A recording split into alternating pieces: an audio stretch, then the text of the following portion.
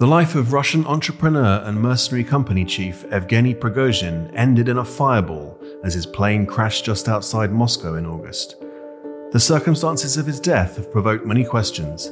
One of them is, what does it mean for Africa, where his company Wagner was heavily involved?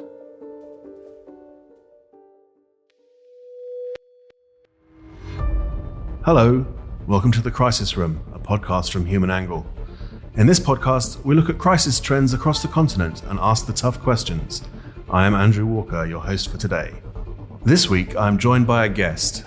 Drew Hinshaw is a senior reporter at the Wall Street Journal and a member of a reporting team that has been investigating the last months of Yevgeny Prigozhin's life as he made a final tour of his operations in Africa.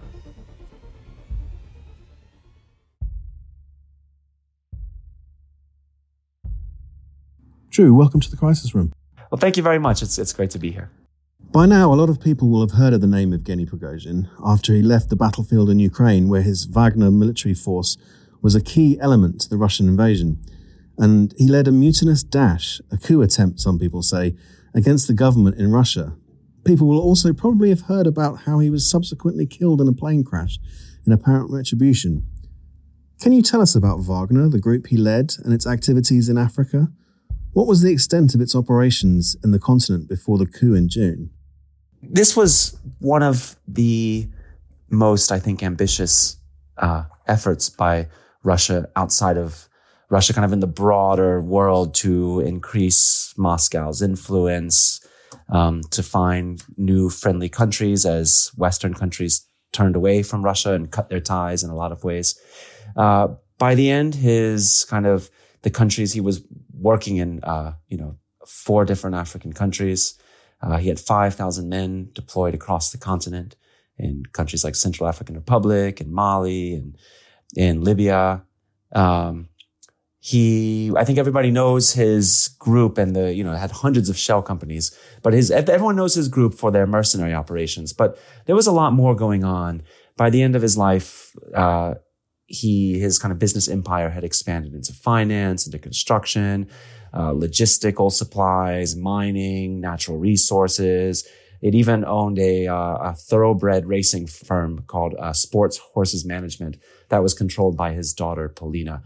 It had income from Sudanese gold exports to Russia, from diamonds and wool sent from Central African Republic to the UAE and to China. It was a big business, a big business empire that did a lot of things in a lot of places. In the places that Wagner has been operating, we've seen coups, instability, civil war.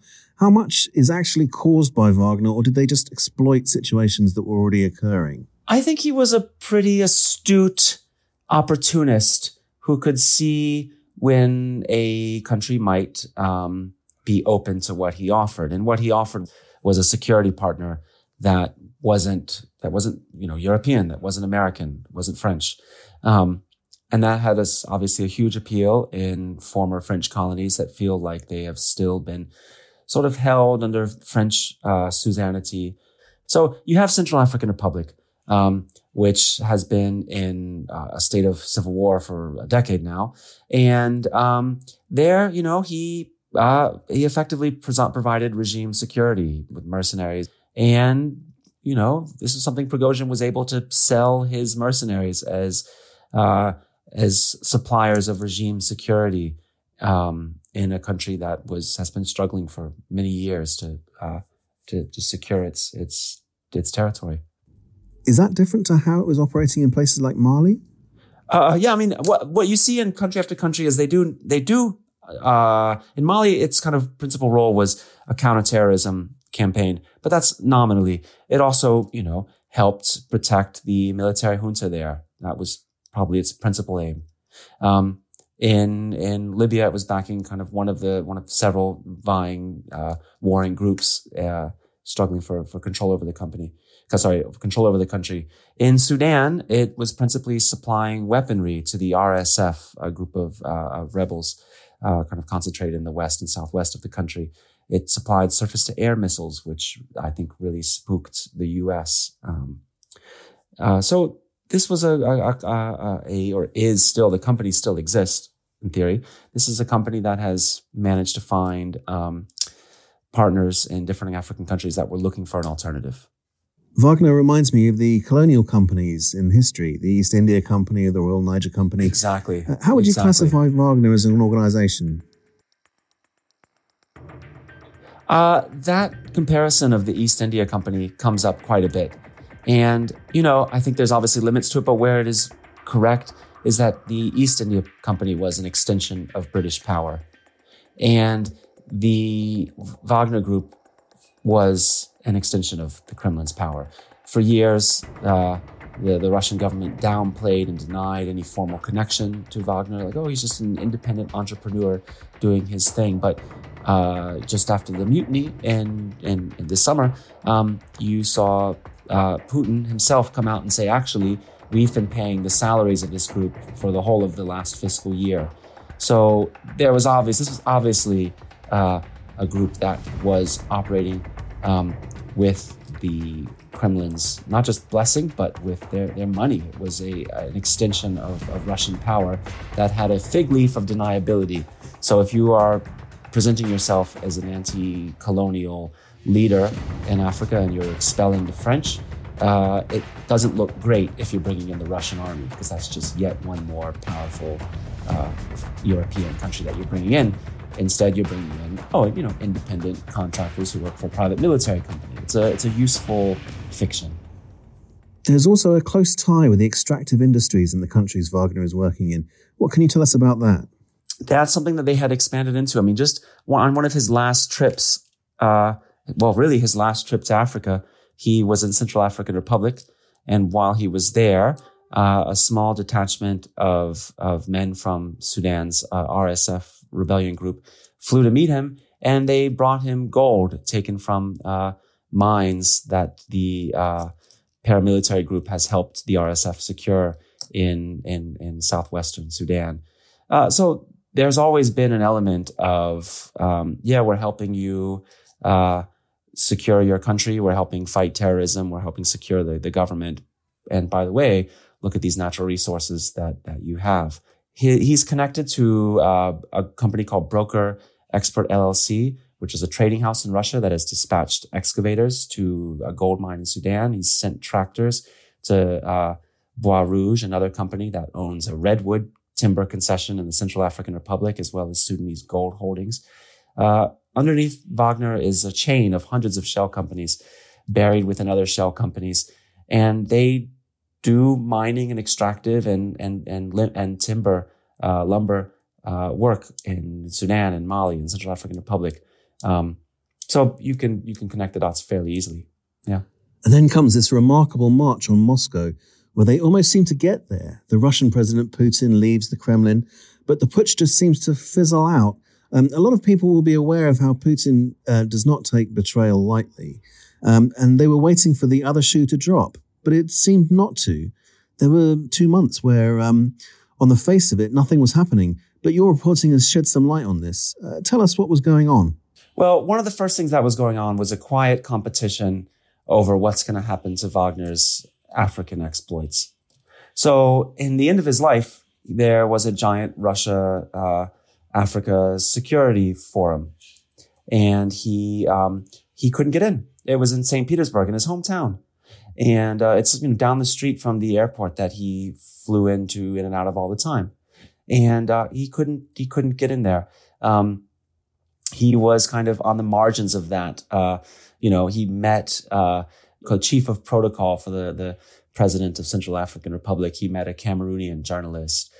He gave an interview to a Cameroonian media outlet where he sort of tried to put a nice spin on things and say, look, we're doing all this new stuff. We're not going anywhere. We've got,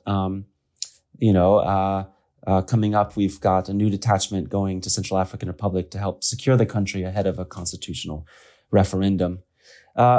After that summit, I think he gets the message. This is my inference from this, is that he gets the message that he sort of needs to salvage his business operations in Africa. And he sets off on a tour of Africa, to the countries where he operates.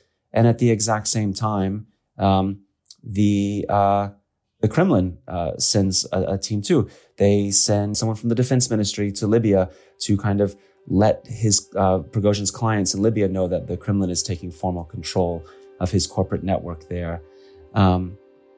So you could see this competition was going on for the past 2 months over how much the Russian state was going to take over these operations in Africa that it once claimed had nothing to do with the Russian state and were purely the enterprising, endeavors of Yevgeny Prigozhin. And you piece together his last moments. Right. He gets to Central African Republic. He goes to the presidential palace, which is this lovely, kind of white painted building on the riverside. And he kind of and lets the president know and lets the kind of government there know that, look, we had this mutiny in June, but that aborted mutiny isn't going to stop me from bringing in new fighters and investments, to, business opportunities for you. Let's keep this relationship going. Then around that same time, he gets a visit in Central African Republic from Sudan's Rapid Support Forces, which is the paramilitary group that relies on him for weaponry and supplies and things like that. And then he sets off. He actually avoids, it's interesting, he avoids Nigeria's airspace. You can look at the flight path. It kind of deliberately flies right around Nigerian airspace, flies up Ivory Coast into Bamako. And there he meets defense officials in Bamako and records a message where I'm trying to remember exactly how he says it. He says he's kind of standing in Mali, holding a sniper rifle and 4 magazines strapped to a bulletproof vest. And he promises to make Russia even greater and Africa even more free. And then he sets off home. He has to thread through the airspace of countries that will actually allow it. Goes to Syria, changes jets, goes to Moscow. And he's getting on one more jet to fly back to St. Petersburg. Apparently he adds himself at the very last moment to the manifest. And about, shortly into the trip, it's at 28,000 feet. It rapidly loses altitude and crashes right into a patch of meadow 40 miles from one of Vladimir Putin's residences. Bringing an end to that part of the story. But as you said, the story will go on. In your reporting, you've spoken to officials and military officers of the African countries where Wagner was operating. What are their thoughts on what will happen now? Well, we spoke to one Nigerian official who kind of made the point that it doesn't change anything.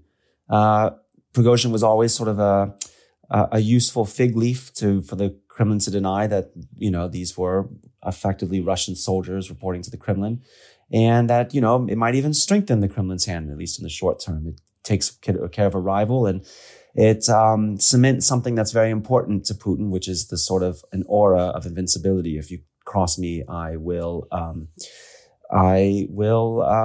your days are numbered. Having said that, this is the Putin the Putin government turning on its own.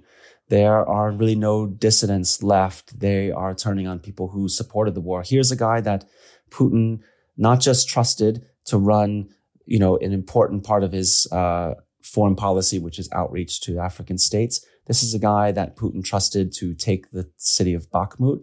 And even more amazingly, this is the guy that Putin had trusted to cook for him for a decade. This is the guy who, influenced or mounted an effort to influence the U.S. 2016 operation, one of, the big achievements of Putin's presidency and his rivalry with the U.S. I mean, this was Putin's guy, a close friend. Putin said he knew him since the 1990s. And here you have him turning against somebody like that. And I've heard it compared to when a hostage taker shoots the first hostage.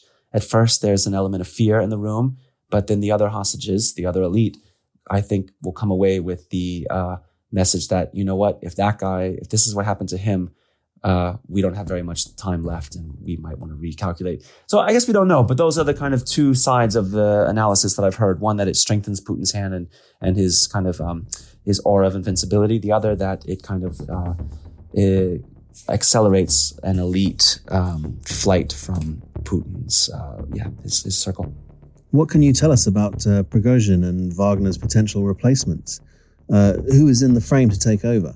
Yeah, one of the big names that's been floated, and that's we should emphasize that this is really soon. It's been a little bit over a week since this happened.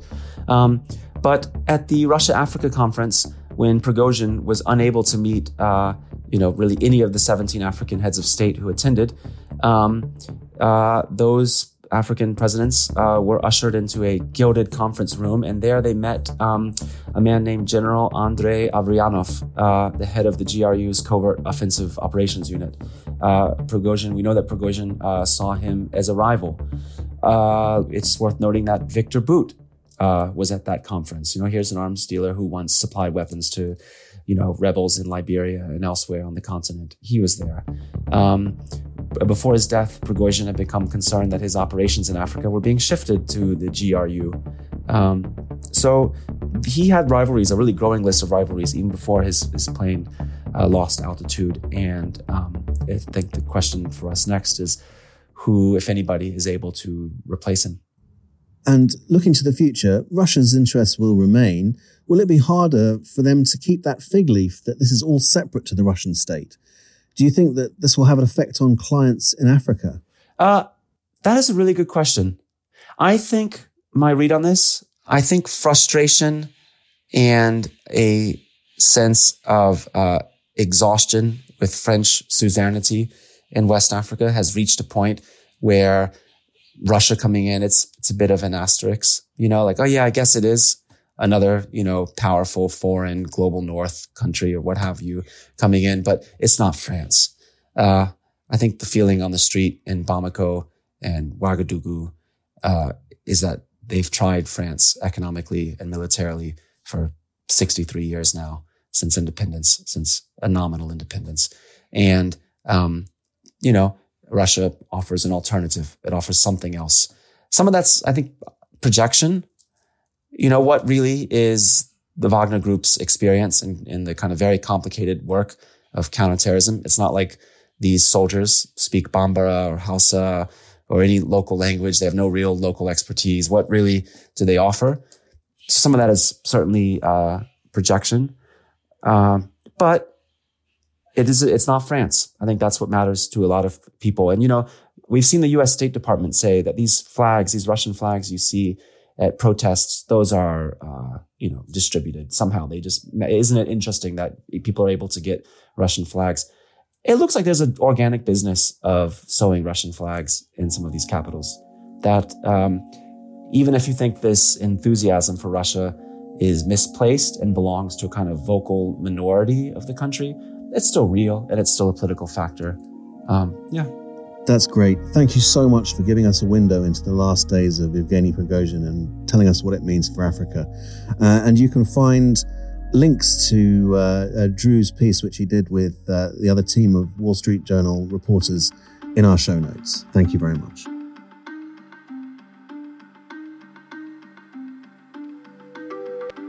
This is an episode of Human Angle's The Crisis Room. Thank you for listening. Join us in 2 weeks for another episode. The producer is Anthony Asemota, and the executive producer is Ahmed Salkida.